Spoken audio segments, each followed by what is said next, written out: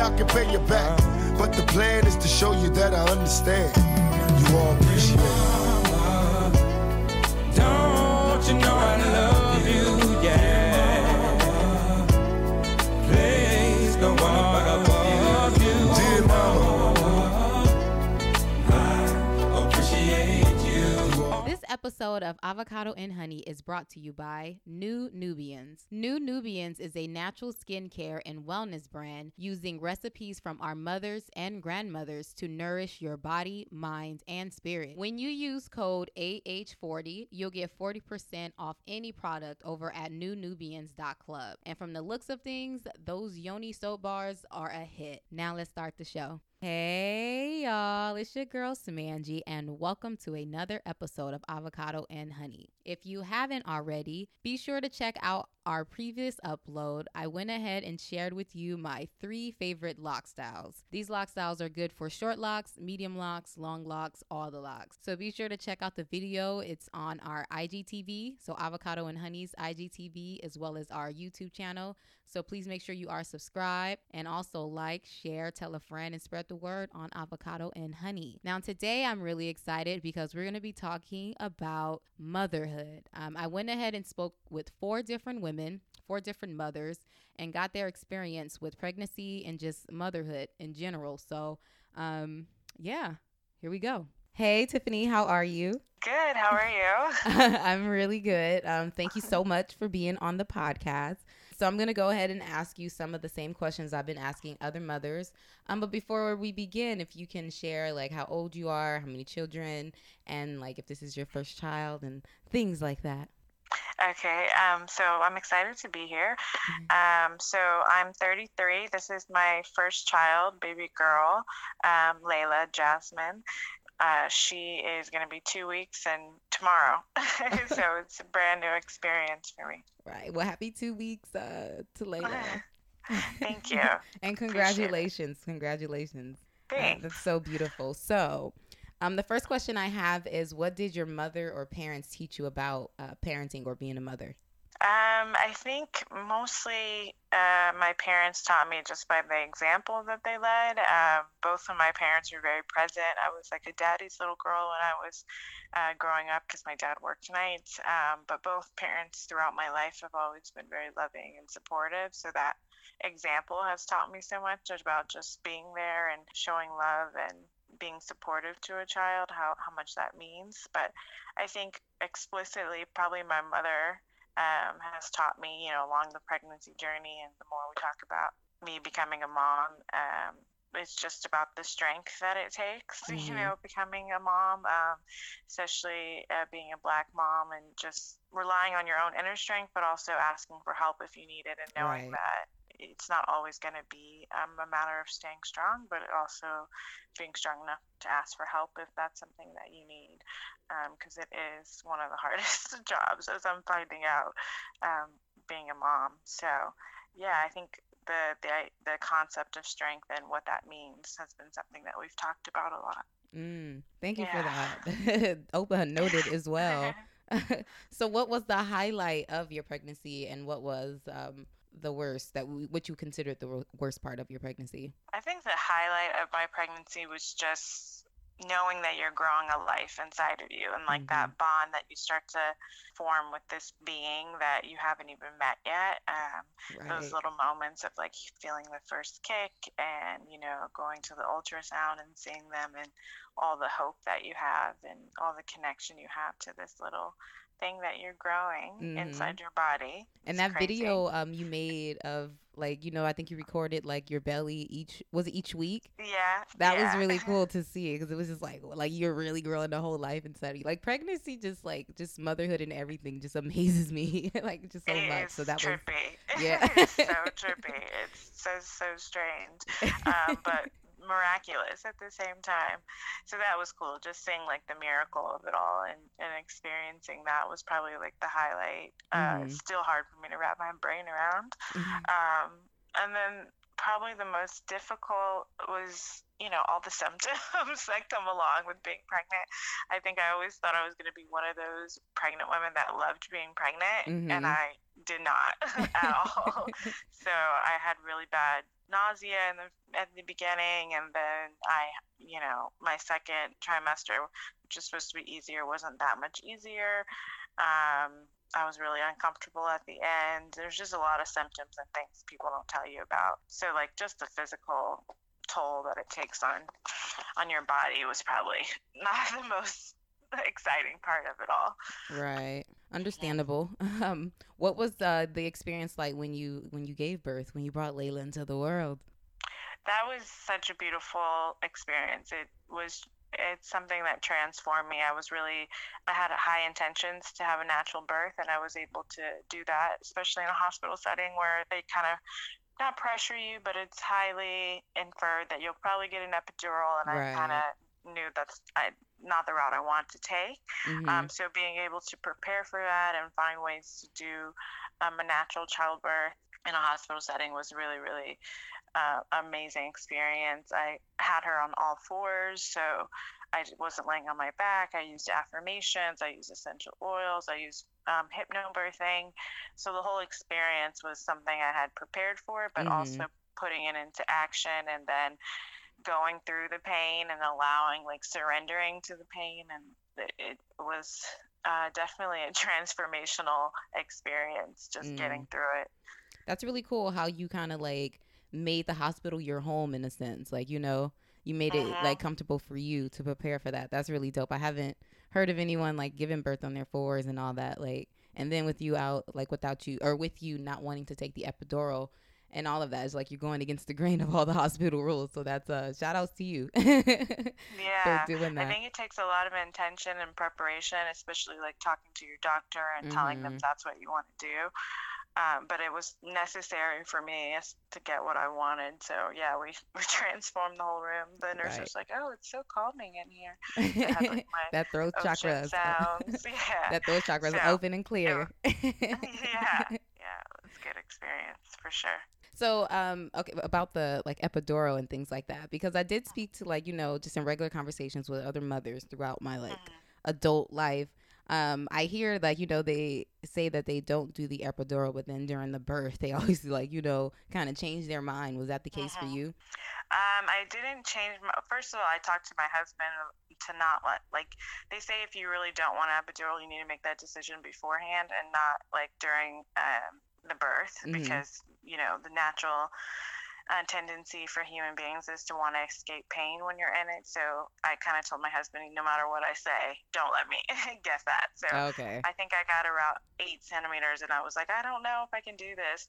First of all, it was too late anyway for me to get one. But my husband kind of reminded me of my intention and, how I want to do this naturally and help me push through. So it's good to have like a partner there that can remind you of what you really want, because the pain, once you get like past 7 centimeters, the pain is like intense, especially depending on how far apart your contractions are. I wasn't getting much of a break in between at the end. So yeah, I think I didn't do it alone. My husband definitely helped me a lot. That's beautiful. Sure. Shout out to support. I love to see it. Yes.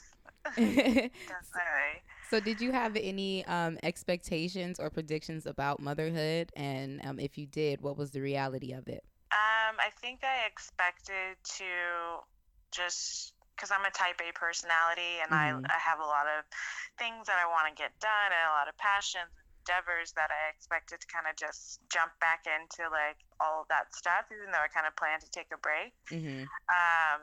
But it's not the case at all, because it's really just getting used to being a mom, and then the transition and the feedings. It's all for me, it's been all consuming, and I haven't really been able to do anything really else besides just get attuned to her and like get to know her and get used to this new routine. It's definitely something I didn't expect. I don't know why. I thought that I could just like, in between feedings, I'm just gonna still conquer the world. It's like, no, it's like it's way more difficult than I ever imagined it would be. Like, I look at moms now and I'm like, I just had no idea. Right. It's really, really hard. That's another thing that I hear pretty often when it comes to like new mothers, the fact that you literally lose all your me time in a sense, and it's like you have to like literally have to figure out how to like sneak in a nap type situation. So Yes, like do you you do. yeah. So are you working on like a like I guess what's the process like to figure out a balance when it comes to like taking care of your family and then also taking care of yourself? I think for me, it's been asking for help. My husband is going to go back to work Did he get like a next. parental leave?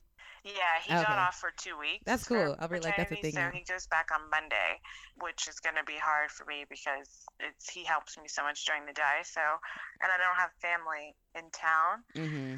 And just with the hormones and all the emotional Right. stuff, I just need some time to get some sleep just to get my sanity back. Mhm. So we are going to get someone to come and help me like a couple hours a day, just so I can take a nap. And if I need to like just get outside by myself for a couple Right. minutes, it's just a lot to be, especially when you're breastfeeding. It's like constant attachment, like you're all this little Right. person has. So Well, that was um, my next question actually, breastfeeding or formula. So you're breastfeeding.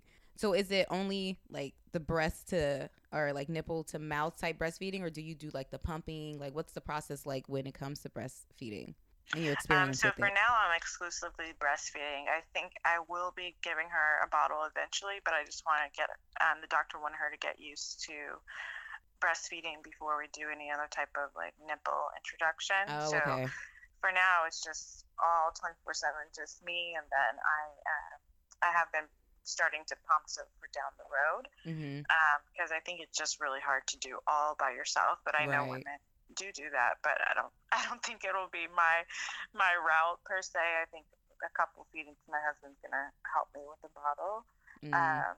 But we just chose breastfeeding because well, the health benefits, and it's free, so that's also helpful, and it's good for baby, and Mhm. it's a good bonding experience. It's taken us a while. Like the first week, it was a little difficult because it was like so painful, but now my breasts have gotten used to it, I guess, and Mhm. she's a really good latcher. So I feel it's like that's going. one thing we kind of don't talk about enough, or maybe it's just me. But like when it came to breastfeeding, I literally had like a whole completely different image of it. Like, but then like after speaking with mothers and everyone always talk about how painful it is in the beginning and stuff, and I was just like, what? Like mind blown because I was just like, but how Me can too. it? Me too. You think it just like pop on and bam, like there Right. we go. But it's definitely painful. Like I have friends that are mothers too, and we like text during the night when we're doing night feedings. And Mhm. I was talking about that, like how surprised I was, how painful it was, and my friend said it hurt her for like months. And yeah, a lot of people go through that experience. I went actually to a breastfeeding support group and just listened to other moms, and Mm. it's a thing for sure. And one last question on breastfeeding. Mhm. So, do you have to upkeep like a certain diet to maintain like healthy milk? I guess for your baby. Yeah, so you kind of similar to pregnancy. You can't drink, and like a lot of some babies have like milk allergies, so you got to be careful with like dairy and things like that, or fruits that might give them gas. Mhm. You can do more things like you can eat sushi and like red meat that's not like well done that you can't do when you're pregnant, Okay. but you can't drink, and you can't do other things that you might engage in when you're not pregnant or breastfeeding. So it is still a sacrifice Mhm. to do breastfeeding because you still don't have your body completely back to your own. Like I'm more getting a picture of like that first year. You're not pregnant, but you're still kind of incubating this little being that Right. can't really survive without you. So you're kind of have your body back, but not really. Mm. Yeah. Okay. Noted. That's what I'm coming to realize. Okay, so being a black mother, do you feel that you need to prepare your child in any way, like for the world, like when it comes to race issues? I definitely think that's important and something we'll be doing for sure. Especially my husband is white, he's French, so being a mixed race woman and girl in this day and age, there's so many things that come along with like identity and Right. belonging, and also dealing with things like oppression and racism and all those intersectionalities that come along with being a woman of Mm-hmm. color. So that'll be something that I definitely will prioritize when it comes to bringing her up, and not only awareness of these types of issues, but ways of coping and healing with the traumas that may come along with them, and just kind of building her identity in a way that she's proud of who she is and that she feels like she belongs, Mm-hmm. no matter where we live, because we might be moving to Colorado soon. And if we stay in LA, they're both places that are, not as, there's not as many Black people, I'll just Right. go ahead and say, as there might be if she were like where I grew up in Texas. So just that feeling of like belonging is really important to cultivate to her, and making sure she knows that she's proud of who she is on both sides. Right. That's beautiful. And I feel like this is a really tough question, but like, what age do you feel like it's like which age do you think is like you feel like is the right age to have that conversation, or kind of start like dropping little hints and things, I guess, here and there? I think as early as they can start to digest it, and also probably educating people around them as well that are in contact with them, like, Right. Just as soon as possible.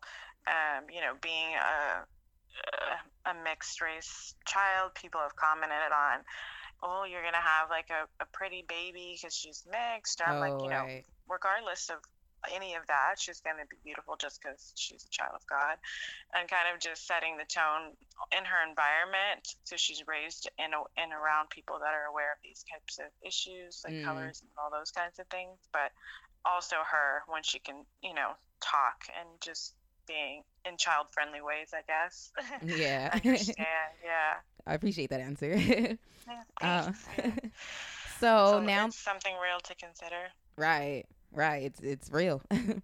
So now that, you're a mother, you experienced the pregnancy and everything, you gave birth, you experienced that, you experienced the first feeding and everything. Like, what is one thing you would go back to tell yourself who just got pregnant to prepare for this journey? Oh, Lord. I would tell her a lot of things. I think I would maybe tell her to don't rush the process, and it's going to take time to transform. It's a real transformation that can't be rushed. So, set aside time to just like evolve. Beautiful. So we have one last segment, Tiffany, and it's called To Love a Black Woman. So that's where you get to say something that you either love about yourself, or you could say something that you love about a particular Black woman, or you could say something that you love about Black women in general. You're on. Oh, I hear her. Tell her I said hey. Yeah, sorry. That's my husband. He's trying to quiet her. She's hungry. Tell her I said hey. No, just kidding. She's fine. I think I would say about my mother, and probably just my ancestors, like my mother and my grandmother, that I love is the paradox of strength, I guess, how strong we are, but also how vulnerable we are, and how that's transformed us, that the things that we've had to go through. So I would definitely say strength, but not like in the typical way. I would say both sides of that coin. Beautiful. And Tiffany, you're actually pretty open with your experience on motherhood and everything else online. So if you want to share where people can, if they want to see the video that I spoke about earlier, just any more information on everything that you're doing online, feel free to let the people know where they can find you. Oh, thank you. On Instagram is probably the easiest way. It's just _ Tiffany Shelton. And I try to be as open and authentic as possible. So. And I do appreciate it. I really do. Thank you.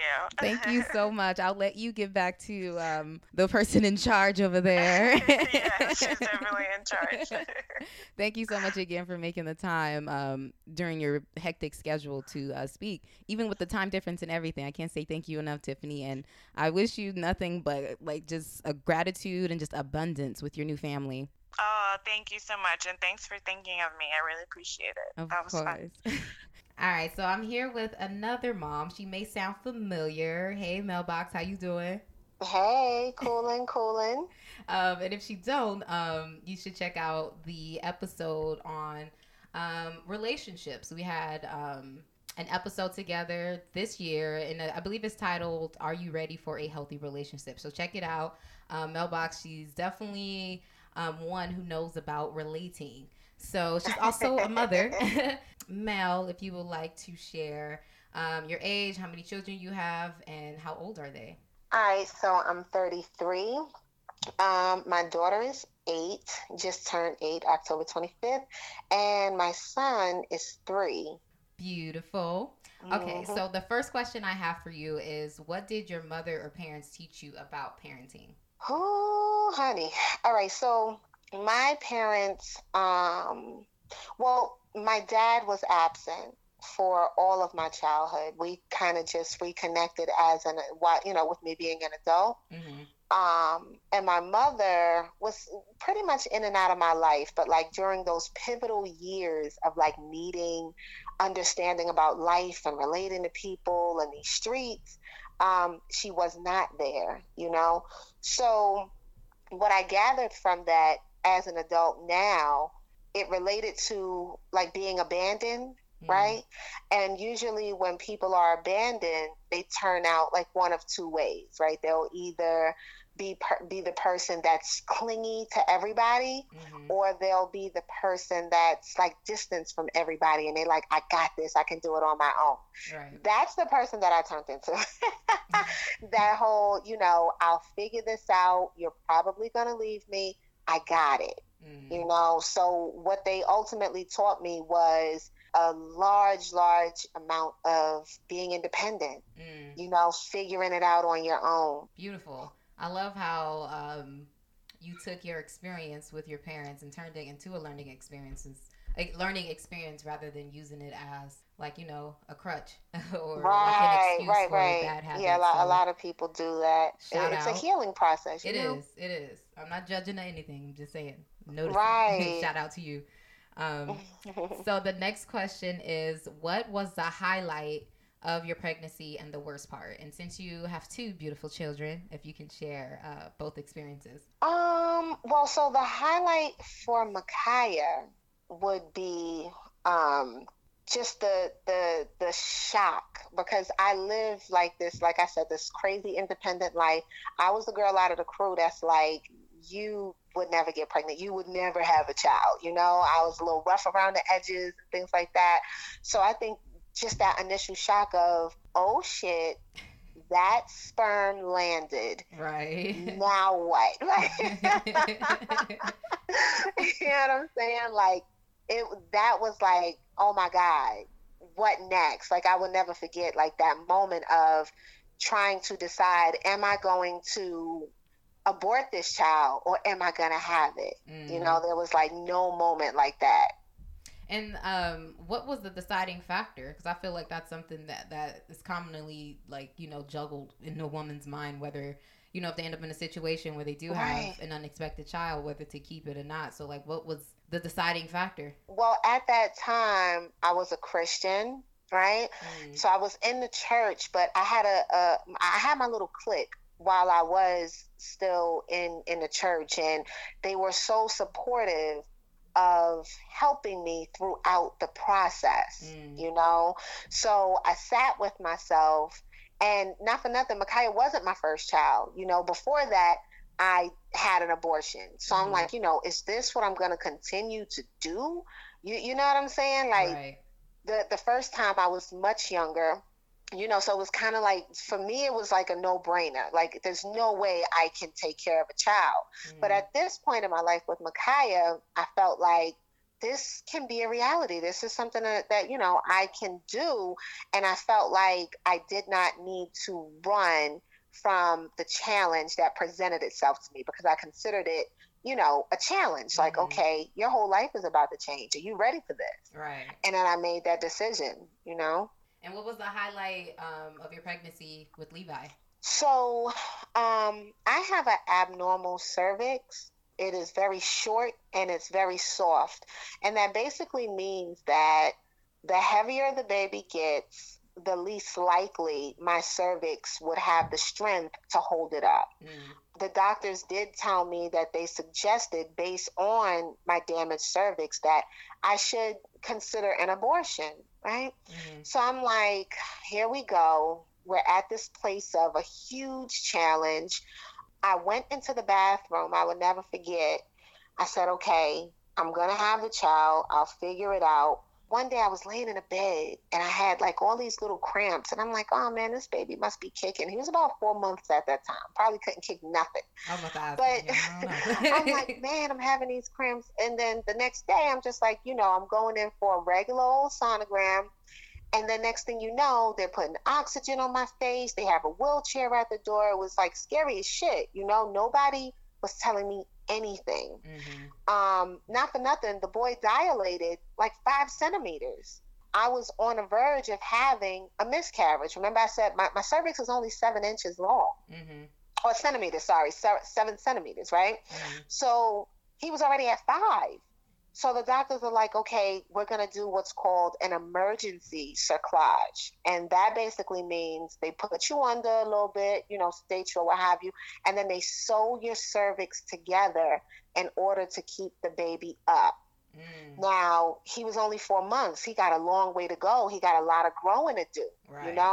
Before they did the surgery, I went into the bathroom while I was waiting for them to prep. And I spoke to Levi and I said, listen, bro, if you want to be here, you're going to call the shots, but I'm going to give you a chance. Mm-hmm.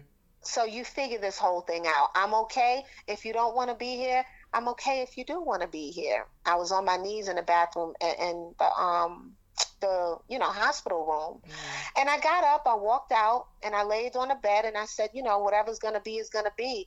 But that moment was so profound to me because I really disconnected from myself and I put the ball in his court. All I had to do was be healthy, be happy. You know what I'm saying? Mm-hmm. Do the best that I can to create a healthy space to usher him into the world. Right. That was my job. That's but beautiful. ultimately, I feel like the decision was his. Right. Well, shout out to Levi for coming through. Yeah, he's something else, man.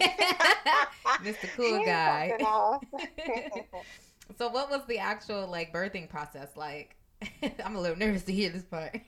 Well, check this out. He was a miracle baby because I think it was 38, 39 weeks. Mm-hmm. They go in and they basically cut the stitch. And after they cut the stitch, it's like, okay, he's ready whenever he's ready to come. Now, they were like, as soon as we cut this stitch, he's probably going to slide right out. Mm-hmm. No, homeboy was in there absolutely chilling, not worried about anything. It was just like, how much longer are you going to be here? I'm walking up and down stairs. I'm going crazy. I'm like, get this kid out of me, So, because the ending of the pregnancy is like, you are over it. You are like, please get this child out of me. I'm done. Right. So after running, I used to run. I used to walk up and down stairs and people used to look at me like I was crazy. I had this whole watermelon. Levi was 8 pounds and 6 ounces. Wow. And like healthy. I said, because my cervix, as they said, was so weak, they're like, this is crazy that this boy's not coming. Mm-hmm. Well, one day I went into the hospital and I said, you're not sending me home.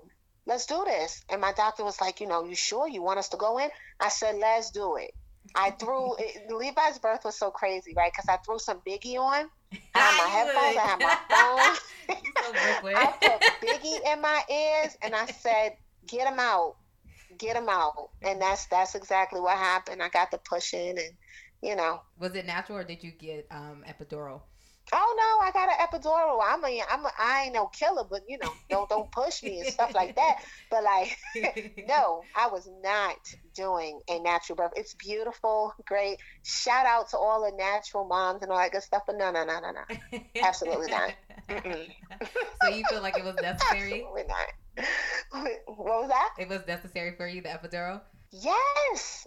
So, yes, I haven't mastered passing out. Right. Because if I could, if I could be like, you know what, I'm passing out, guys. Y'all got this from here. But I'll check y'all in the field. If I could have did that, I swear to God, that's what I would have did. It hurts so bad. Just check out real quick. I'll be back, y'all. Y'all done with this. It It's so bad.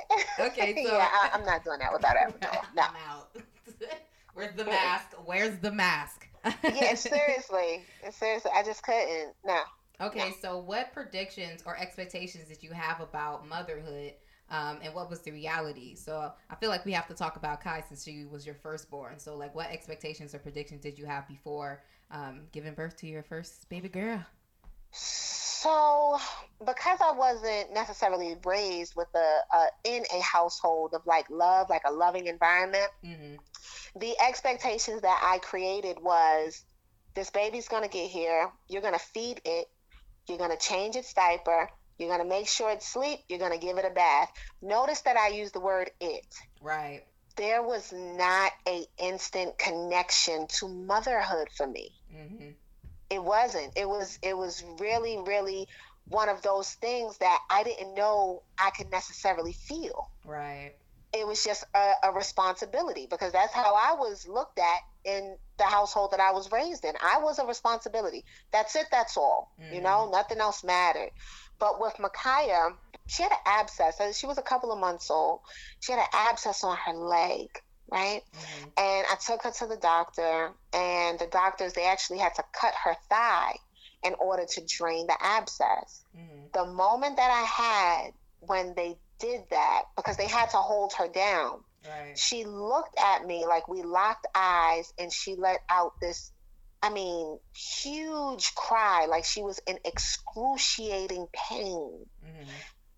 And I felt, it was almost like in the energy field, I felt like she was looking at me like, you're supposed to protect me. Right. They're hurting me. You know, that, God knows, just did something to me. I was like, oh shit, I'm a mother. Right. I'm more than just somebody that, has to take care of necessities for this baby. This is my child, So the expectancy was, just do the necessary. And then I had that moment, and then I just became so in love with her. I cried with her as they were draining it, like that was like my moment to literally fall in love with my child. That was beautiful. Yeah, so when it was real. So when, after that experience, when you gave birth to Levi, was that a more of a natural experience then? Did the motherhood come natural for Levi? Yeah. Thing two, baby two. So his energy was a bit different, because like I said, I went in there like a gangster, throwing a biggie on, ready to push this baby out, ready to do this mom thing. And when he came out, it was like, I don't know, Levi's always had this cool ass vibe, where he came out like, what's up, Ma? A couple of minutes old, literally, into the earth. It was just like, what's up? Like, you're my mom, give me that nipple. I'm a little hungry, lady. Come on, put that right here. See that. We had this bond that was just natural, and it was cool, and it was chill. And it was still unconditional love, and that was off the rip. Off the rip, he came out. I was like, boy, I am in love with you. Here, take this breast milk. And, we just vibe out. We vibed out ever since then. 3 years old, we're still vibing. Music to my ears, yo. So you breastfed both Micaiah and Levi? I did. I did breastfeed both. That experience like? Oh my God. First of all, it hurts so bad. Yo, that's like, I be hearing a lot. I'm nervous. God. It hurts either way. Like, it hurts when your breasts fill up, you know what I mean? And then at the same time, when you put it in their mouth, it hurts while they're extracting it. Right. You know what I'm saying? And Levi, like, he was the gobbler. I don't know, he felt like the nipple was like a little piece of gum. Ooh. Like, what was that gum, girl, from back in the day? Was it Bubblicious that had the little juice in the middle? Yeah. You know how you used to chew that gum, like, give me more juice? Right. Like, so he was chewing your nipple? Girl, that was Levi's experience with my nipple. Came out that way. Wow. He just loved it so much, and still to this day, he just eats a lot of food. He just don't stop chewing. I think that's a male boy thing. Yeah. Whereas Micaiah was just like, okay, I'll release some of this pain from you. She's taking the milk and stuff like that. But with her, because, that was my first time, oh, God, I used to squirt her in the eye by accident. I remember one time it, went up her nose. It was, horrible. Right. So with that, was it just practice makes perfect, or did you do, more research and stuff? How did you perfect the breastfeeding? It was practice. Yeah. It was practice. I felt like there was absolutely nothing that was necessarily traditional to me that resonated with me. I'll say that, the traditional ways just did not resonate with me. Right. So when I ran out of breast milk, because I dried out pretty quick, girl, these things became like wet socks. So when it did that, I did not need to laugh like that. Let me tell you something. Yeah, okay. So when that happened, I did do research on creating natural milk because I never wanted them to be like those Similac kids and stuff like that. So what I did was started making hemp milk from the hemp seeds. I will make it, straight from the hemp seed. You just boil the water, extract it with the the milk cloth. Oh yeah, the cheesecloth thing. They tore that stuff up. Yeah, they say that that's one of the best or the closest milks to breast milk for babies. Noted. So hemp milk. Mm-hmm. Organic. So you gotta make it yourself to make sure. Because I noticed when you go to grocery stores and stuff, the milks there, it has a whole bunch of other things. So it's best to make it. Right. I feel. Now, don't get me wrong. The doctors hated that shit. I switched doctors 3 times because they was against what I was doing, saying, the child is not getting enough nutrients. This is what you need to be giving them. Meanwhile, I deliver a whole 8-pound, 6-ounce baby. The boy is gaining weight rapidly. Right. You know what I'm saying? It's how can you try to tell me to change a system that's working? You want to talk about malnutrition, show me the evidence of that. There you go. And there wasn't any. Right. It was just one of those things where it's so non-traditional they didn't understand. Right. So I'm okay, I'll go to a doctor that does, and I'll keep switching until I do. That was it got on my nerves so bad. Noted. Okay, that was very informative. The hemp milk, I did know because you told me before, but outside of that, I didn't know about that at all. And I always wondered too, what happens if you don't want to do the formula, if you're breast dried up. So thank you for that. No doubt. The next question I have is being a Black mom, do you feel the need to prepare your child for the world when it comes to race? I would, that's something that I would probably want to address if it enters their life experience in a way that negatively affects them. I see. So what I try to do is get ahead of the curve. So I promote self-love. Mm-hmm. I promote being able to express yourself in an articulate way, being comfortable with expressing your feelings, how to communicate effectively, things like that, so that if they ever are faced with those kinds of challenges, they can express themselves in a particular way in that moment.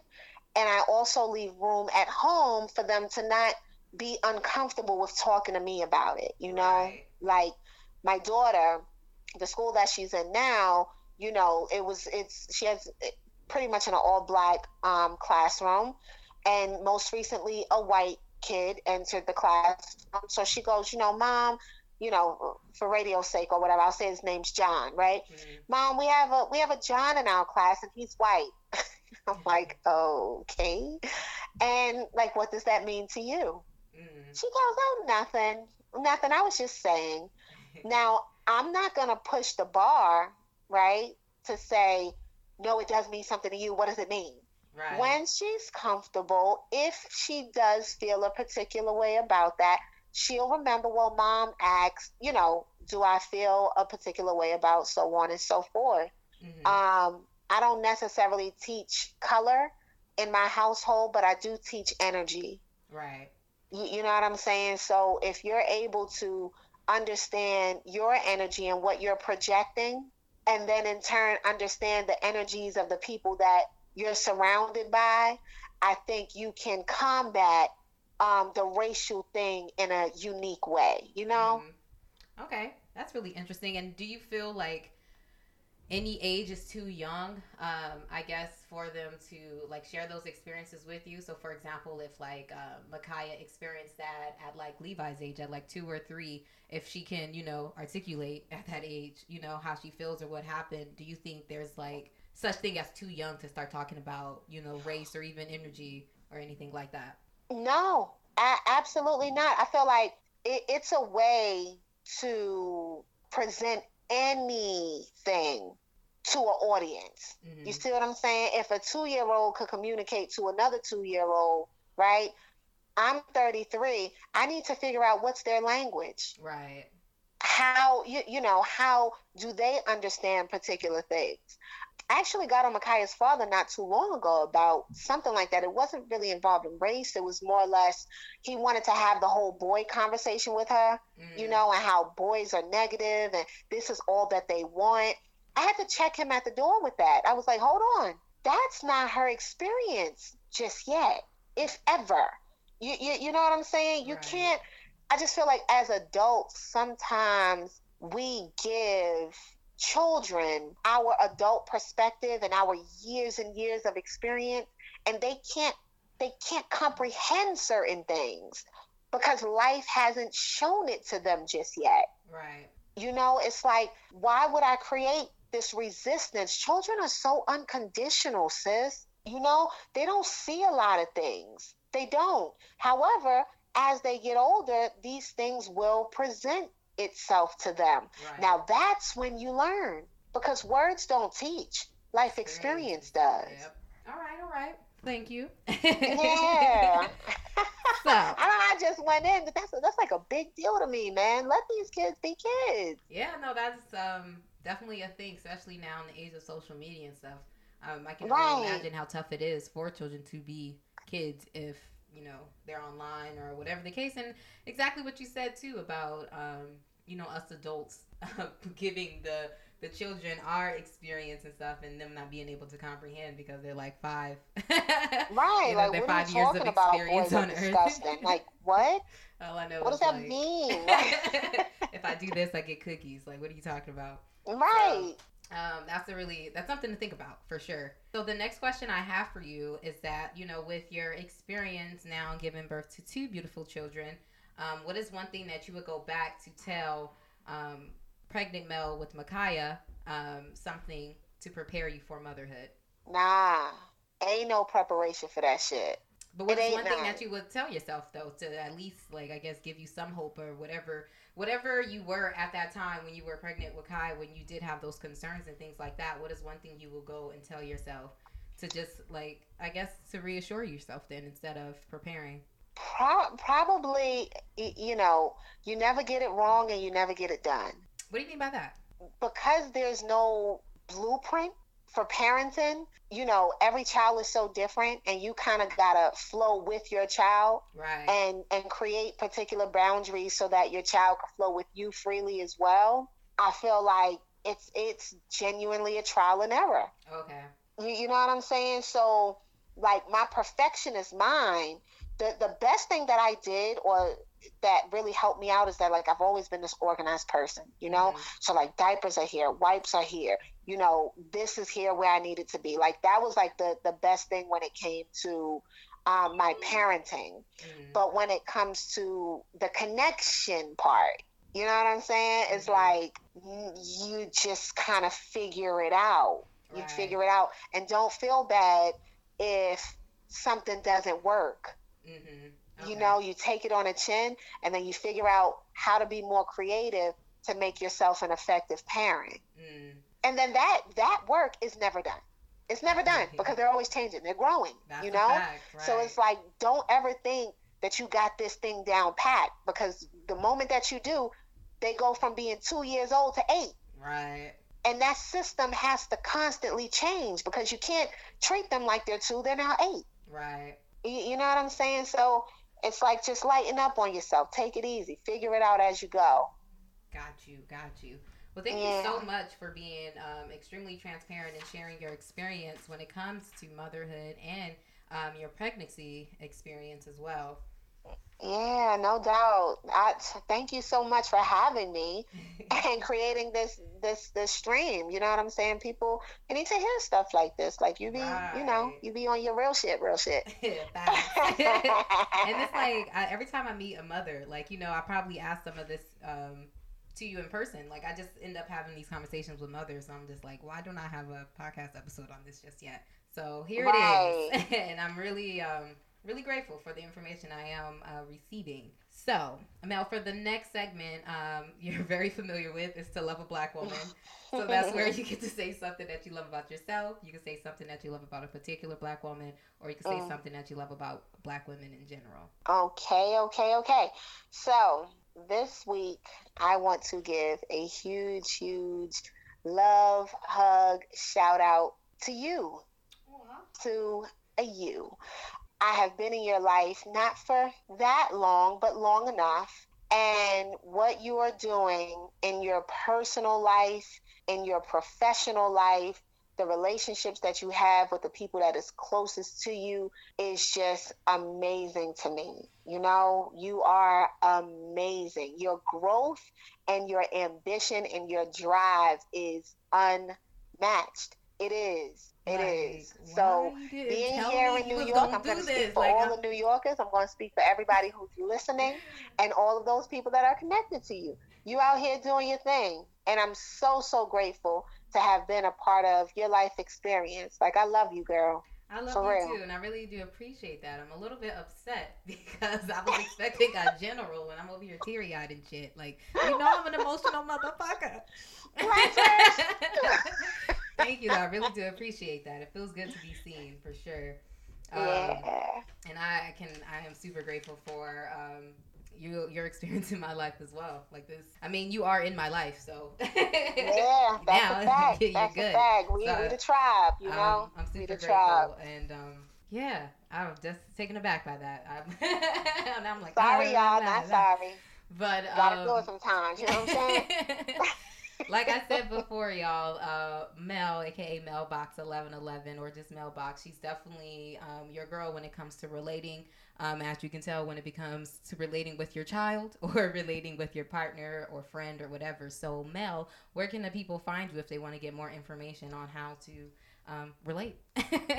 So definitely you can catch me on Instagram, which is where I am most active at Melbox1111. Or if you do not have Instagram, you can always email me at Melbox1111@gmail.com. Beautiful. And also too, I just want to do a shameless plug for my girl here. She has YouTube as well with the relationship series and everything on there. There are tons of videos up on YouTube that y'all need to check out. And I just want to say it makes conversing a lot easier. Like I was talking to this guy and we were talking about like cheating and stuff, just like, regular casual conversation. And I remember my girl Mel made a video on it. So I was like, you know what? Let's just chill and watch this video real quick. So we watched the video and it's just like, one, I saved so much time and trouble trying to figure out how to say what I want to say. And I can just play this video and then we have a conversation on it and it can grow from there rather than trying to like convince him with my own words. So one, I appreciate you for doing that. You're making it a lot easier to speak to these men. Thanks. Shout out to you, girl. So y'all check out those videos on YouTube and on her Instagram as well. And yeah, show her some love. Follow, like, share. If you do fuck with the video, share it with someone you know, someone you think might find interest in it as well. Right. And then, and Sunday nights I go live. Okay, so what you doing on live then? on Instagram, Sunday night, 6:00, I go live and we kind of talk about the laws of attraction, relationships, energy shit, world shit. We kind of just, have a good time. We really do. They had me on there for the whole hour last Sunday. Word. The whole hour. Instagram kicked me off, girl. They was like, all right, y'all doing too much.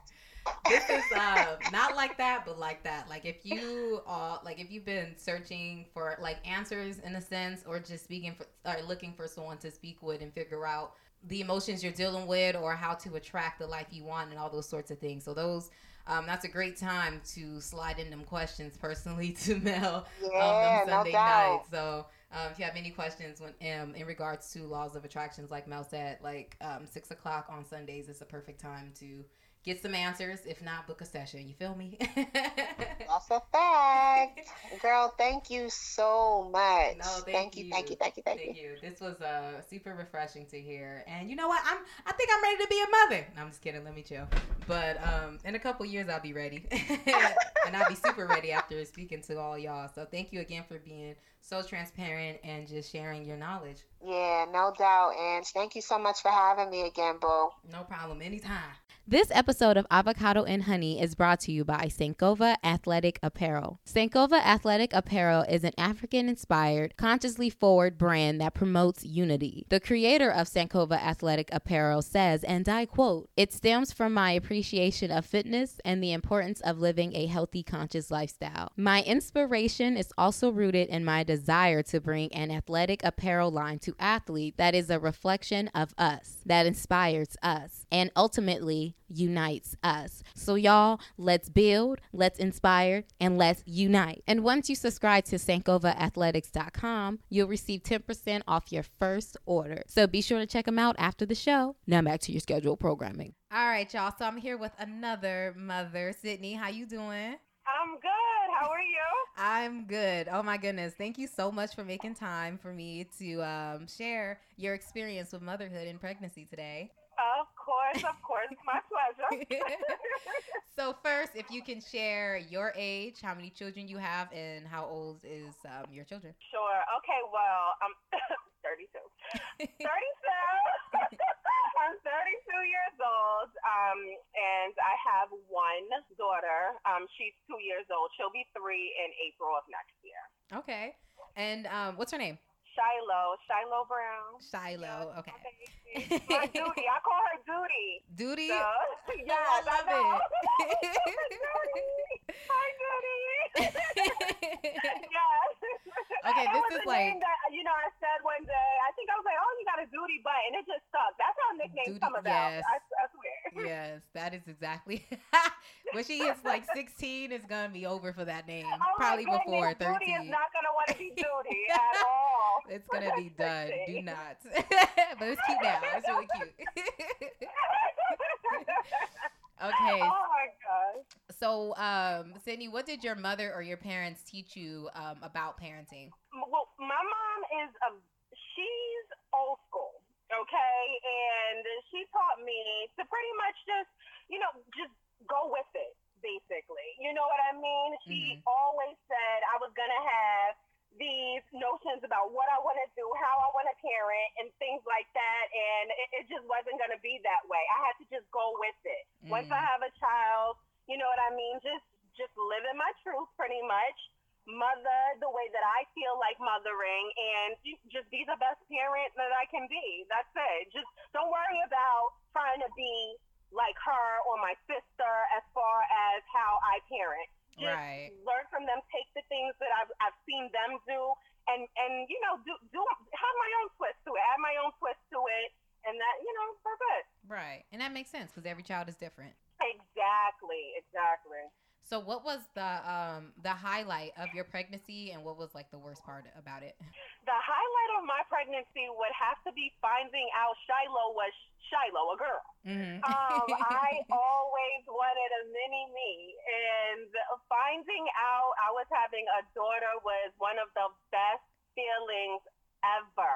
I cried my eyes out when I found out I was having a girl, and still to this day, I'm still in awe when I look at her, when I get to do those things, those mommy and me things with her, and it's so amazing. The worst part would be gaining a ton of weight. I know it's so superficial, but that's subjective because I've been following you on Instagram, and I don't know what a ton looks like on you, but go ahead. Girl. Oh my gosh, I gained over 50 pounds, and it feels like it happened out of nowhere. At one point, I was like, dang, I'm not showing. What's going on? And then the next thing I know, I was huge. And I mean, it's normal because I was pregnant, but I wasn't accustomed to being so big and feeling so out of place. I didn't feel like myself, which is again a normal feeling because I have another human being growing inside of me. But I just didn't feel like myself. So not being able to do the things that I was accustomed to doing as a result of all the weight gain, I had trouble, walking around for long periods of time. My ankles were super swollen. My hands were super swollen. I couldn't fit into anything. I had very bad nausea. So just the sickness and the weight gain, it was a lot. It was a lot. It was a lot for someone that was so accustomed to just getting up and going. Right. You know what I mean? So, yeah. And that was hard. You said you feel like it kind of just happened. So, like, what month did you feel like that shift happened? I would say, like the 4th or 5th month. Oh, like halfway through. I think it was, yeah.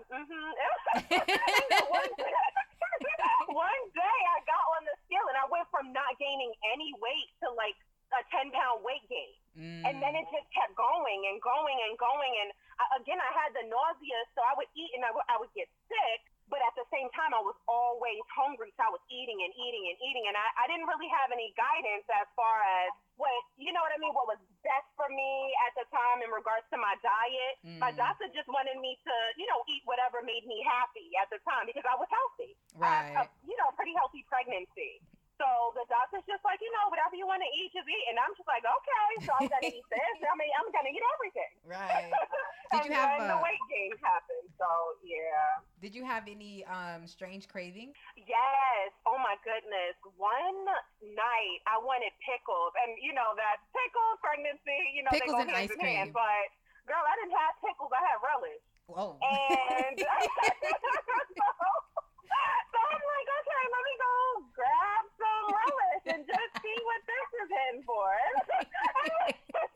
And I started eating the relish, girl. I finished the whole jar of relish. Oh, wow. And that was it was the best relish ever. And so, yeah, relish was my thing.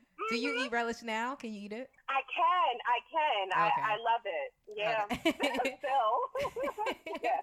So what was I loved it more then. What'd you say? I said I just loved it more then. Oh. Yeah. So what was your experience like giving birth? Oh my goodness. Well, I went to the hospital and they sent me home. And I went into labor, I think about 2 hours later. After they sent me home, we ordered pizza, and then boom, the first contraction hit. And I was like, oh, whoa, I didn't expect this. And we ran to the hospital. The hospital was about, I think, 5-10 minutes away, which was great. But I thought I was going to be able to do, the whole natural birth and not get an epidural and things like that. But let me tell you, that's one of those things. It's like, you have your little list. I had a whole list written out of what I did not want, what my child wasn't going to do, et cetera, et cetera. And on that list was absolutely no epidural, no matter how badly I asked for it. Okay. And when I got there, I was screaming like, please just give me the medicine, give me the drugs. I just want the drugs. I wanted it. So I wanted that pain to go away. It was that pain until you experience it. There's no pain like it. So I thought I was dying. So, and I don't want to scare you. I know you don't have any children yet, but I'm still here. Yeah, like, I made it through. But when I went through it, I wanted the epidural. So they gave me medicine at first. I don't even remember the name of it prior to giving me the epidural because they knew that was something I was totally against. So they tried that first to see if the pain would subside and I'd be okay. But no. It did not. It helped for a little bit, and then the pain started getting worse. So they gave me the epidural. Fine, great. I think I was in labor about 12 hours or so. But when I had trouble pushing her out, so that was an issue. I had trouble pushing. So a nurse had to help guide her head out. Finally, she enters the world. I'm excited. I'm happy. The pain, you know what I mean? It's like the nausea went away immediately as well, which was odd. Literally, as soon as she came out, it was like I felt 10 times better. Wow. But after I delivered her, the placenta, they stitched me up. I did rip. And they stitched me up. You said that so casually. Like, oh, yeah, I ripped. I ripped. From the rooter to the tutor, I was ripped. And so they stitched me, and then but I couldn't get they couldn't get the placenta out. It actually separated from the umbilical cord inside of me. So the doctor then had to reach her hand into my vagina and get the placenta out, burst all the stitches to get the placenta out of me because I could have died. Right. Yeah. So it was an experience, and then they had to restitch me. I was still under a lot of, anesthesia, not anesthesia, but pain medicine or whatever. The epidural was still there. So I didn't feel all the pain, but I felt a lot of pressure with her going in. She had to go in all the way up to her elbow. Wow. So you think about, thank God, our bodies, they go back to normal. Right. Shout out. Lord. Right. He was in there, honey. But so that my birthing experience, it was one for the book. It was definitely one for the book. Nothing like I'd imagine. Random question. Did you do anything with the placenta? No, I read different articles about, moms eating the placenta and the benefits. I did not. I did not do anything with it. At that point, I was just happy it was outside of, my body. I didn't want any parts of it. Right. None. Yeah. Okay. So what predictions or expectations did you have about motherhood? And then what was the reality? So when you were pregnant with Shiloh, what kind of expectations did you have, and what was the reality once she was here? Well, I expected Shiloh to be this little innocent, quiet. Oh my goodness!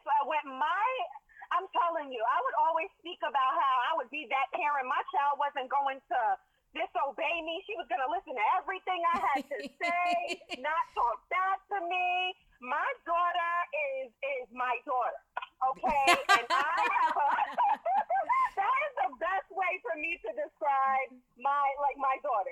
She is Miss Sassy Pants, and I cannot say anything without her having something to say in response. She has taught me that expectations are just that, expectations. You know what I mean? And you can have whatever expectations you want, but until you live it, you're not gonna know. You won't know until you live in that moment. And dealing with her is like dealing with myself. She's like me, dealing with a little version of me, and I have to then catch myself like, this is how you are with people. This is how, you know what I mean? You think that you're gonna have this little innocent little kid that just, oh yes, mommy, no mommy, and you ask her, hey, can you go and get this? And it's why? So you know what I mean? I expected motherhood to be easier because I watch TV and I see all these different moms on television shows with their kids just cleaning up their rooms, taking naps. Shiloh doesn't take naps. Okay, she does not take naps. Her room always looks like a tornado hit it, and we have to play clean up and make songs to make it entertaining. I thought I was going to be able to breastfeed, you know what I mean, and do that. It just didn't work out that way. So okay. I mean, that's one of the. You know what I mean? I just expected. I expected a fairy tale. Although it is a fairy tale, it's my fairy tale. Right. I expected a fairy tale like the fairy tales I saw. When in reality, your fairy tale is gonna be true to you. Right. You know what I mean? And that's something that I had to learn at being a mom. I learned that Shiloh gave me that. She gave me that feeling of just, not having this whole like this cloud. You know what I mean? And this fog, this haze. You have to see things for what they are while you're going through it, and not expect to live anyone else's truth. Okay. You live, and you know what I mean? You live your life. You be the best mom you can be. Yeah. Don't be the mom you see on Family Matters. Yeah. Don't be the mom you see on Moesha. Yes. You know what I mean? You be Sydney. This is Sydney's life, Sydney's fairy tale, and you will mold Shiloh the way you want to mold her. And that's what I've learned. I just learned that it's not going.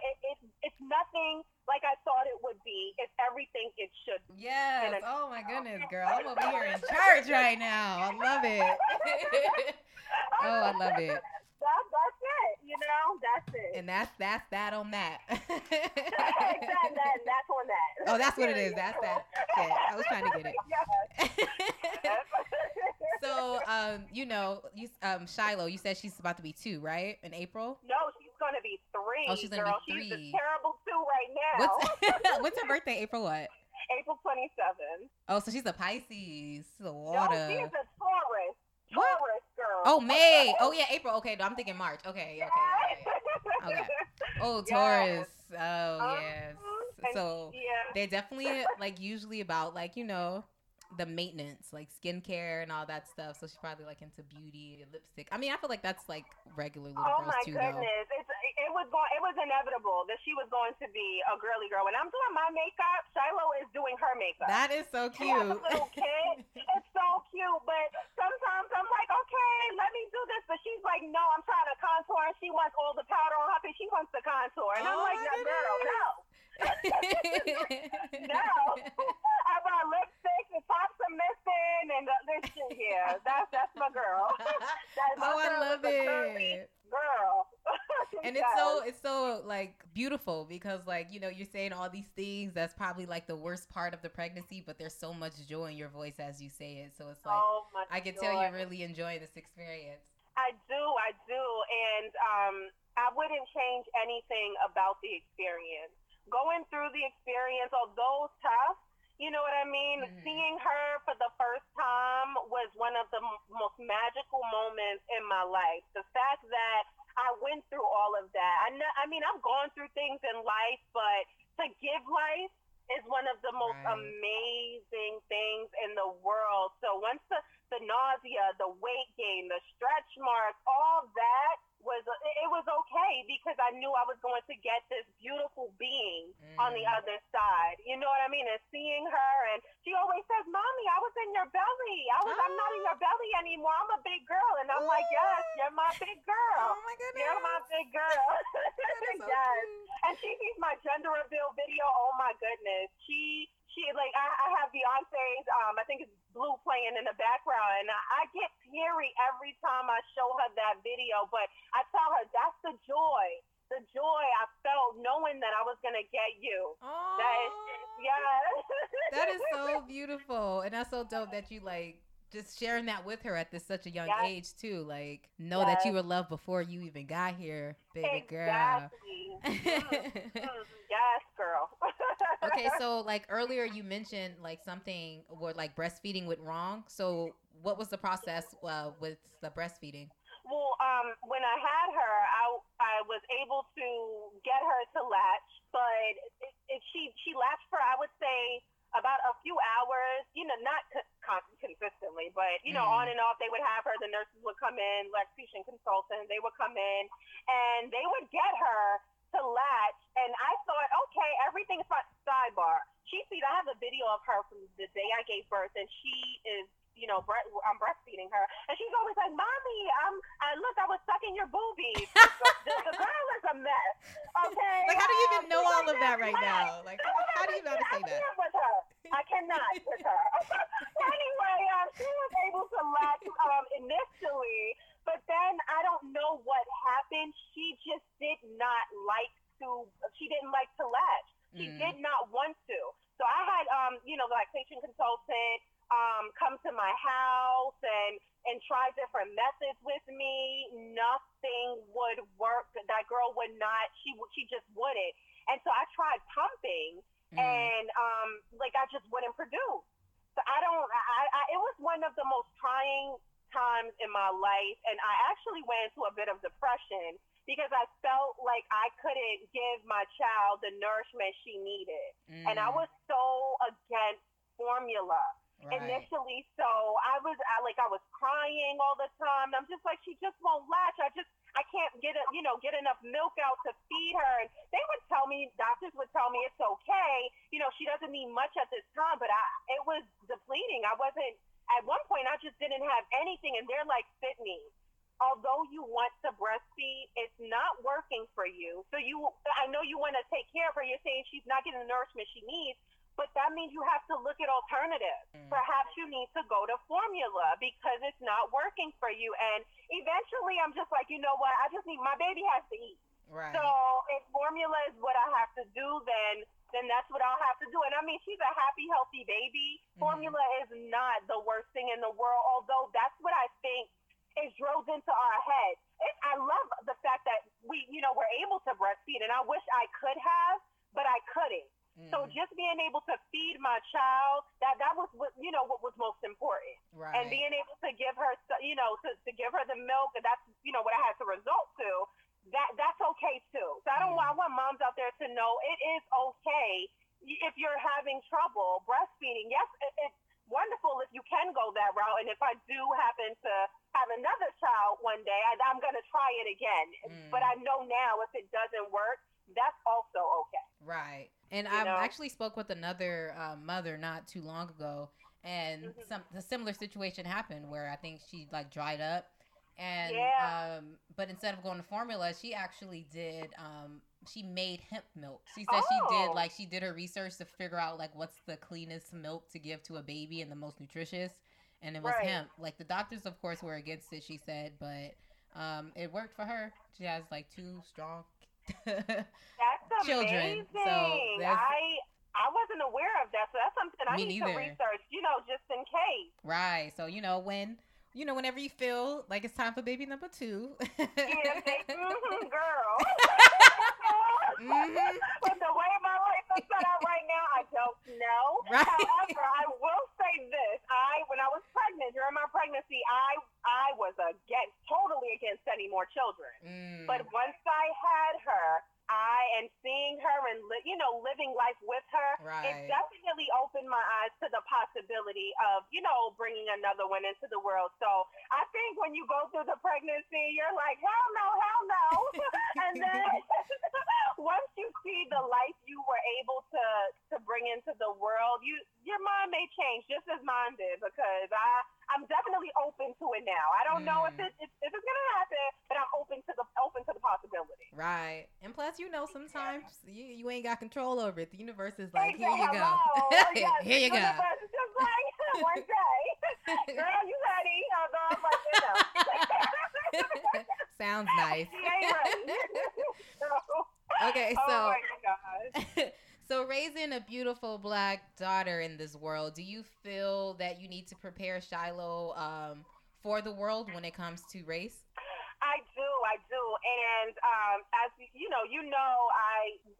returned to natural and things like that. And I am all about embracing your beauty, your natural beauty, and loving yourself. And I know in this world, unfortunately, we are taught that we are not pretty enough, that we're not good enough. And I teach Shiloh, and I tell her every day, you're beautiful. You're so beautiful. Even when I just throw some plaits in her hair, some braids, some dookie braids, I'm just like, girl, you look so good right now. You're so pretty right now. Because I want her to know that what society says is beautiful, no. You're beautiful, regardless of what society says, and you're great. When she says she cannot do something, no, you can do whatever you want to do. Okay. Whatever you put your mind to, you can do.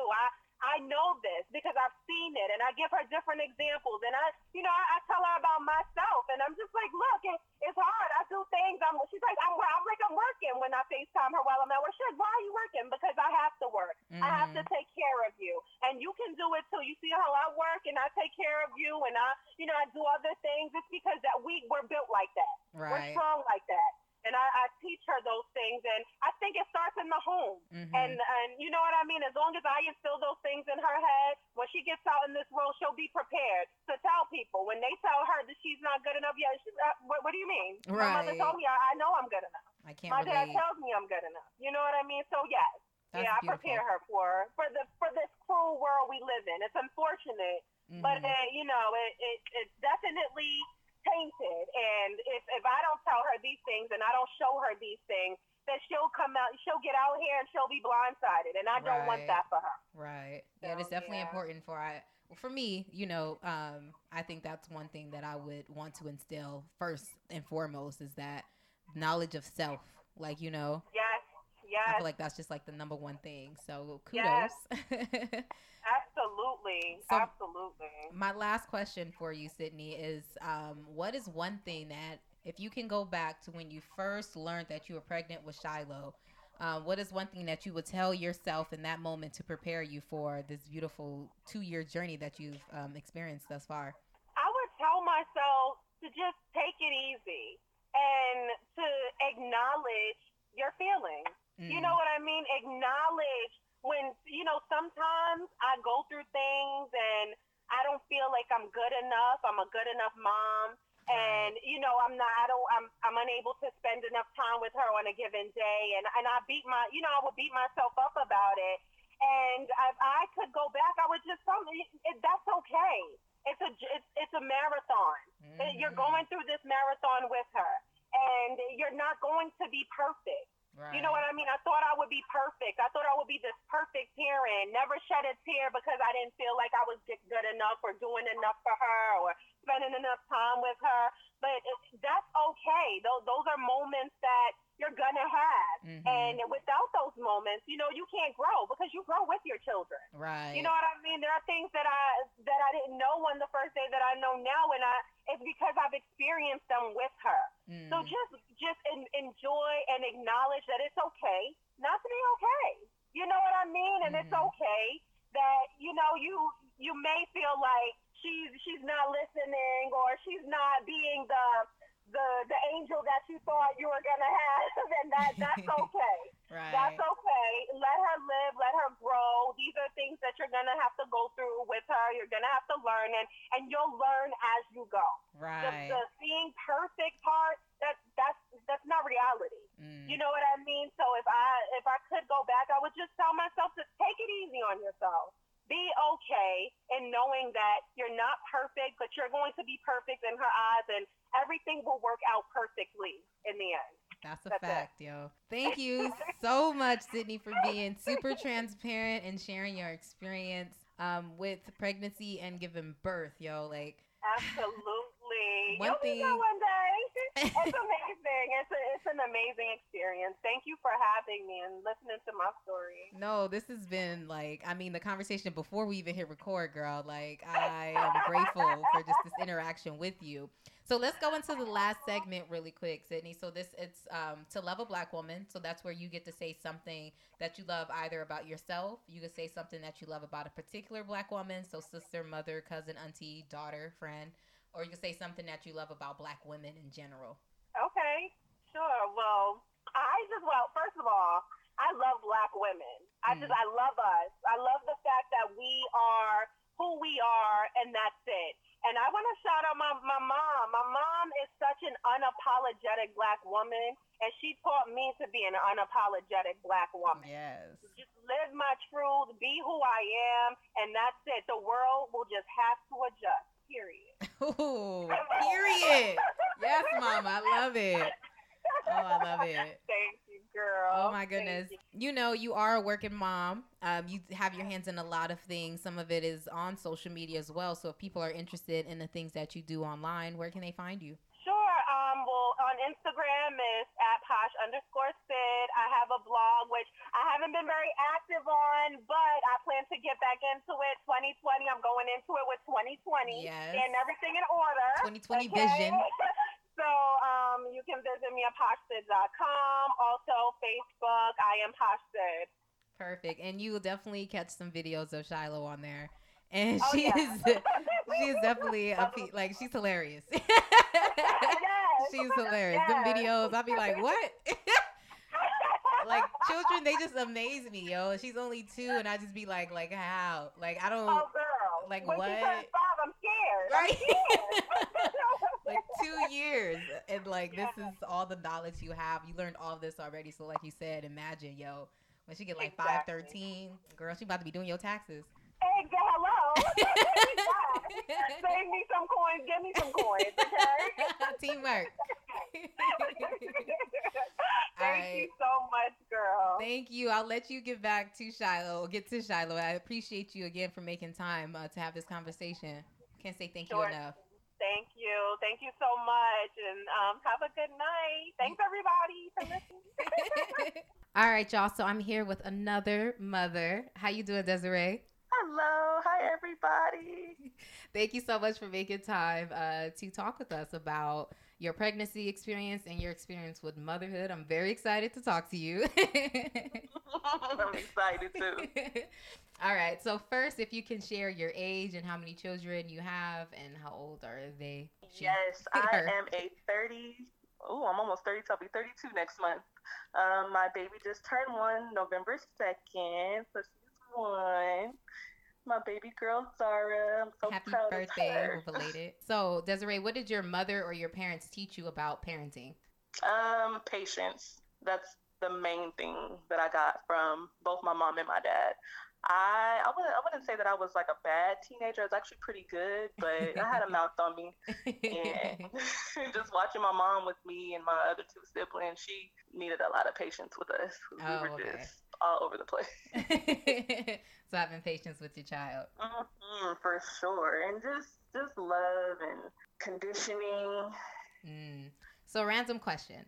So with you, like knowing that, like, you know, as a child or teen that like you spoke back kind of to your mom, like how would you, I guess, handle that now that, you know, you realize that with Zara, like if she becomes like a teen or whatever and she happens to talk back, like how would you handle that? Like this, You know what? It's so crazy because my mom, you know, that's something that she's always told me, oh, your daughter's going to do the same thing to you. And I'm like, no, she's not. Me and my daughter are going to be friends. And, you know, I just want to make sure that we build like a really strong relationship to where Zara can come to me and we really won't even have that type of conflict. But, you know, can't really predict the future. But if that does happen, she's going to know that I'm not the one. Heard you. I'm not the one. That Nor the conversation two. will get cut short. Okay, so what was the highlight of your pregnancy and what was like the most unbearable part of your pregnancy? The highlight, I have to say this, and I don't want to say that, you know, everything was just easy, but I want to say maybe after or going into the 2nd trimester, my husband and I went on a trip. And just not having that morning sickness because it was the worst. It was terrible. So you didn't have morning sickness during the trip? I'm sorry? You didn't have morning sickness during your trip? No. Well, yeah. When we landed, it went away. It was gone. Like when we got to where we needed to go, it was completely gone. I was able to eat and just really enjoy myself. So that was like the biggest thing. That was definitely the highlight of my pregnancy. And what was like the most unbearable part? The sciatic nerve pain. I gained 55 pounds throughout the whole pregnancy, and just from having like such a small frame and to, you know, gaining that much weight, it put so much pressure on my back, and I still have the back pain. Like it barely subsided. Oh wow! And it was a wobble. It would make me cry, and it was terrible. Yeah, I've been. That's another thing I've been hearing a lot.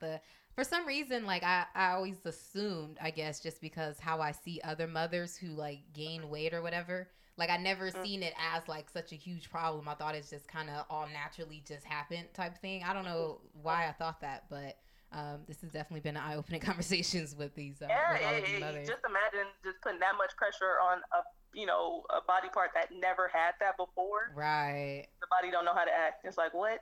Right. And then it's like so quickly too. It's just like within a month. Oh my God, within what, 8-9 months? Right. It was fast. So what like predictions or expectations did you have about motherhood, and then like before you gave birth, and what was the reality of being a mother for you? That's really a really good question. I don't think I really had any high expectations. I think that I've been around children my whole life. Like all my friends have teenagers now, so I've always been quote unquote the babysitter. So I think I was just really looking forward to having my own, someone, you know, I didn't have to give somebody's kid back. Right. Just having somebody that was there with me 24/7 was just something that I've always wanted.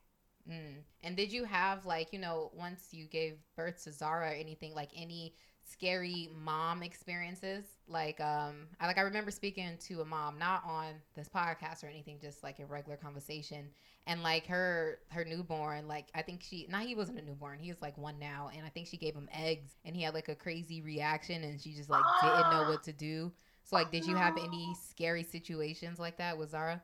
No, we have been smooth sailing. And you know what? That's always a fear. My husband was eating some peanuts one day. I think she was about 3 months old. And then he goes and starts playing with her. And I'm like, did you wash your hands? And he was like, no. Like, what do you mean? I just was, you know, having some peanuts. I said, babe, peanut allergy. Right. And he's like, oh, crap. Don't wash my hands. So I can imagine that happening to somebody and just freaking out. But no, we haven't had any close calls, any scares, anything like that. That's beautiful. Yo, shout out. Zara is just coming just like smooth selling over here. Babies are scary, okay? They are scary. So when it comes to feeding Zara, did you do breastfeeding or like formula? What was your method? We were 50-50. When I gave birth, I was actually induced, so my milk, no, she was 10 days early, so I had no milk. I had nurses and doctors coming in, smashing me. Nothing was coming out, not even a drop of colostrum. So they said babies can go 24 hours without feeding after they're born. Hour 12, my baby is the only baby on the floor screaming and hollering. I said, get her a bottle. Right now. So they tried to fight me on it because, you know, my insurance, they're like high on breastfeeding. But I'm like, my baby's not eating, get her a bottle. So after that, 3 days later, we come home. Still no milk. So I'm like, okay, she has to eat. So we're formula feeding. She's bottle feeding. I'm still pumping to try to, get the flow going. On my actual due date, the milk flowed. Like, it just started pouring out. And she latched on. She was drinking. 3 months, she was done. Oh, and wow. I didn't fight her on it. I said, you know what, I'm going to pump and get what I can. But for the most part, she breastfed that whole time. And then when she was done, that was it. So at the 3 months, did she go to like soft food or like what she? Oh no, she my parents are old school, so they were putting cereal in her bottle. Oh, so she would get like 1 cereal bottle a night. But for the most part, it was formula. Oh, okay. And then what was the process like giving birth? Whew, are you ready for this? Yeah, I think so. Because that was 54 hours of just 54. I was in labor for 54 hours. It was something. I went in for a dilation check. I'm not even going to browse on my brain with dates right now. I went in for a dilation check. Okay, so we don't talk about dilation checks because I had no idea what I was getting myself into going into that visit. I called my mom like, Mom, you did not tell me that this lady was going to be elbow deep. Okay. Right. Not to grab it or anything, but I'm like, okay. That hurt. I wasn't even a centimeter. So then she gave me lab work. That night, I checked my labs online. I'm not knowing what I'm looking at. So I called labor and delivery. I'm like, hey, I don't understand these labs. Can you read them to me? The nurse says, oh, they look fine. Let me call the doctor. Calls the doctor. Doctor calls me and says, I hope your bag is packed. I need you to come in tonight. I said, excuse me? Right. I'm not trying to come in tonight. Can I come in tomorrow? She's like, no. She was like, you're on the verge of having preeclampsia, so I need you to come in tonight. We have lots of beds ready. Just plan to be here. And so I'm like bawling, crying because I'm wanting to have this natural birth, no medicine. I want to go into labor naturally and all this good stuff. And that was not the case. She told me to come in. They immediately checked me, did all my triage me for my vitals and all that good stuff. And then next thing you know, I'm taking these 2 tablets to start the induction process. So after that, after that, it was on and cracking. So was it, so did you have to take like epidural or something with that? Or the epidural, just a long story short, I wasn't dilating, but I was contracting. I felt every bit of everything that you could possibly feel during labor, but I wasn't dilating. So the doctor had to use this tool called a Foley catheter, a Foley balloon catheter. They inserted They fill these 2 balloons with saline. You keep them in for 16 hours. The doctor checks you, pulls them, takes it out. At that time, I was about 4 or 5 centimeters dilated. So then he wanted to start the other induction medication, which is the Pitocin. So Pitocin was really that was I can't even talk because I'm having flashbacks. That was horrible. Oh. So all this time, Take your time. I'm having all these contractions off the Richter. My husband is just like, wow, like you're doing really good. And I was just trying to keep my cool. You know, it was just me, my husband, and my mom. And we're just talking. They not even thinking anything is wrong with me, but I was just keeping my cool. I'm like, okay. So then I asked the nurse, I said, when am I going to feel contractions? She said, excuse me? She was like, you've been having contractions. So I'm thinking I'm just in pain.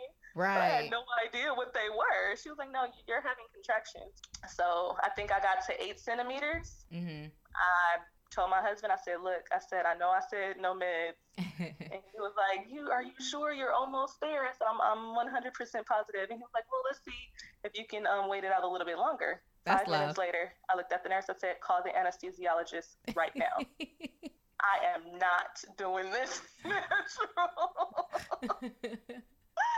They were like, okay, well, if you can hold still, you know, while they're putting the needle in your back, then we'll go ahead and do it. I held so still. Every piece of contraction that was coming through, I was just firm, standing strong. I'm like, I'm getting this shot. I'm getting it. So that pretty much was the hard part. Pushing her out was nothing. Oh.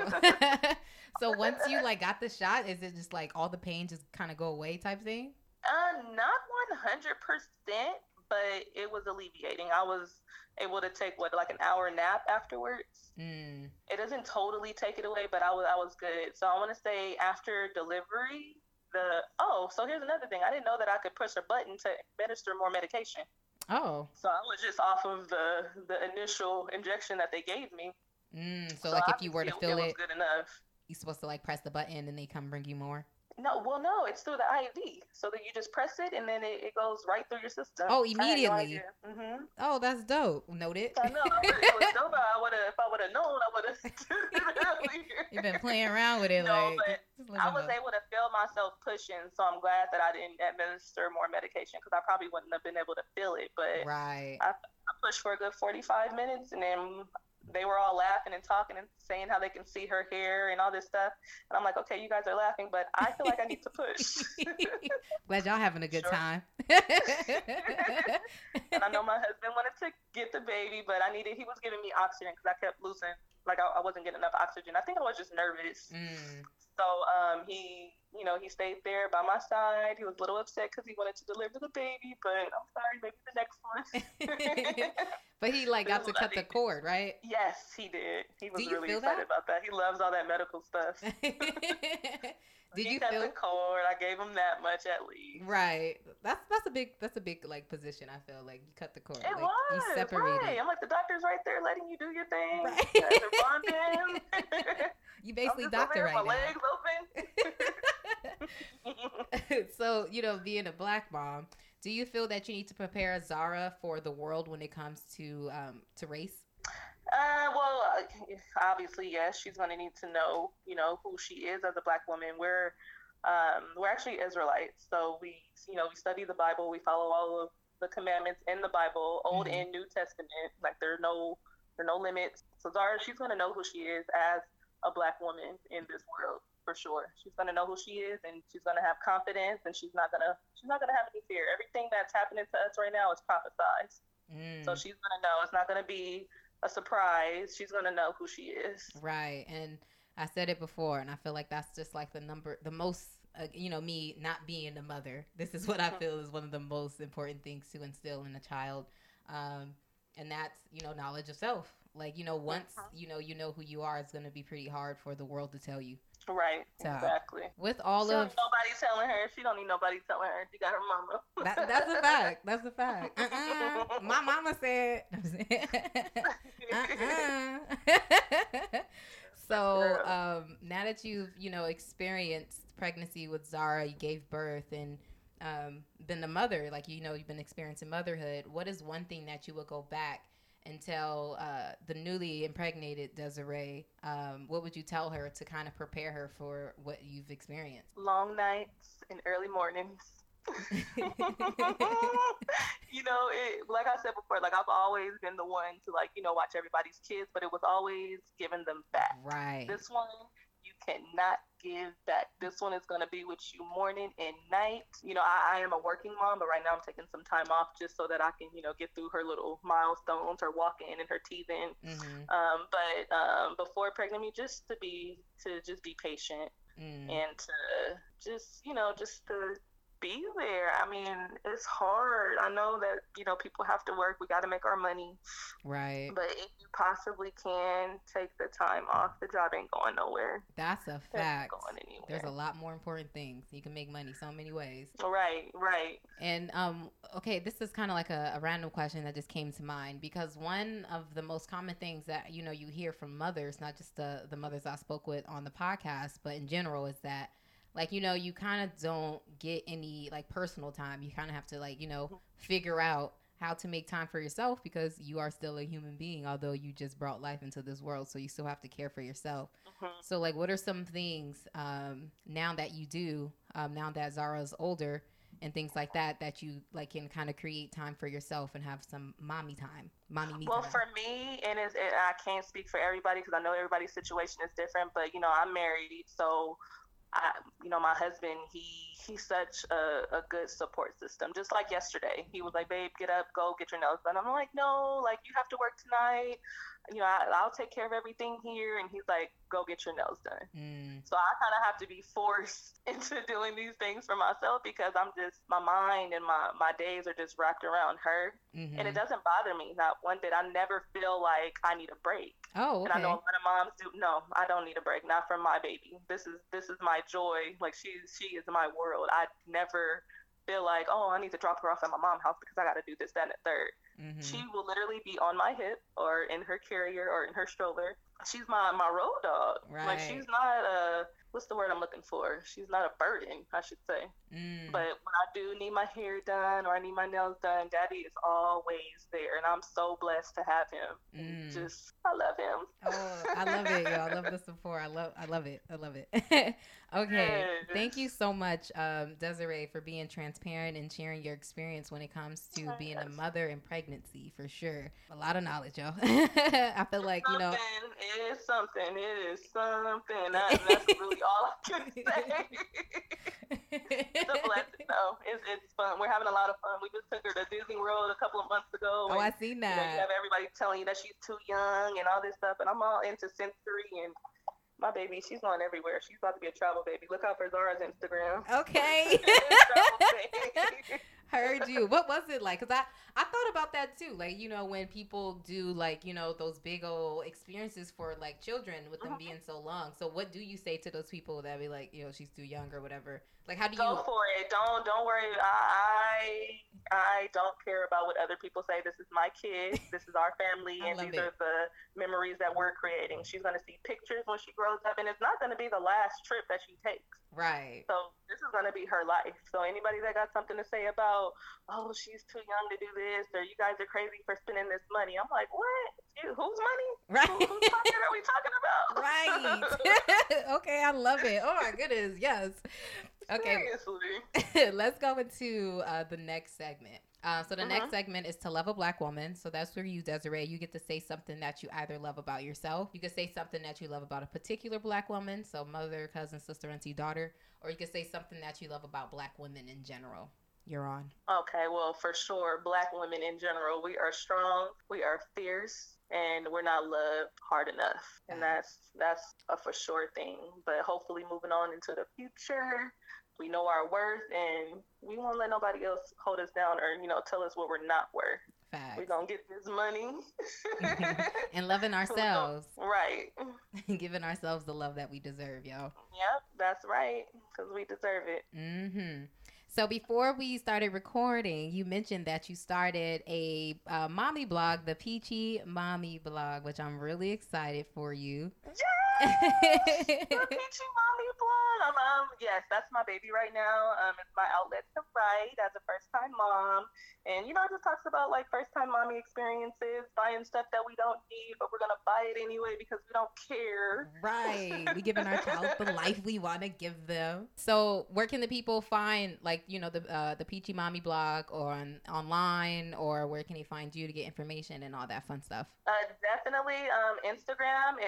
My Instagram has the WordPress link in my bio. So if you just go at the Peachy Mommy blog on Instagram, it'll pop up for you. The icon is the actual peach. Okay. And you can pretty much follow from there. And the link is in the bio. So you can just click on it and it'll take you right to the blog. And just to double check, the Peachy Mommy blog, everything is spelled normally? Yes. Okay. One word. No spaces, no dashes, no. Oh, I'm getting old. No underscores. All the bangs. All right, yo. I'm definitely going to be watching and following and supporting the Peachy Mommy blog. I'm really excited, yo. I'm really, really excited. And again, thank you so much for sharing. Thanks for having me. And it was nice talking to you. We can't wait to get you back out here. Word. It was nice catching up. She's out in Cali, y'all. Again, though, Desiree, thank you so much for being transparent and sharing your experience on the podcast. And you are appreciated. You're welcome, and thank you. As we heard, pregnancy is no joke. It may not be as fun as we think it is, but it seems to be worth it. So special thank you and shout out to all the mothers who shared their experiences with me today. So please be sure to like, subscribe, share, tell a friend, spread the word on Avocado and Honey, and go ahead and just share this episode with a soon-to-be mother or a new mother. Thank you again for tuning in. As always, you are appreciated.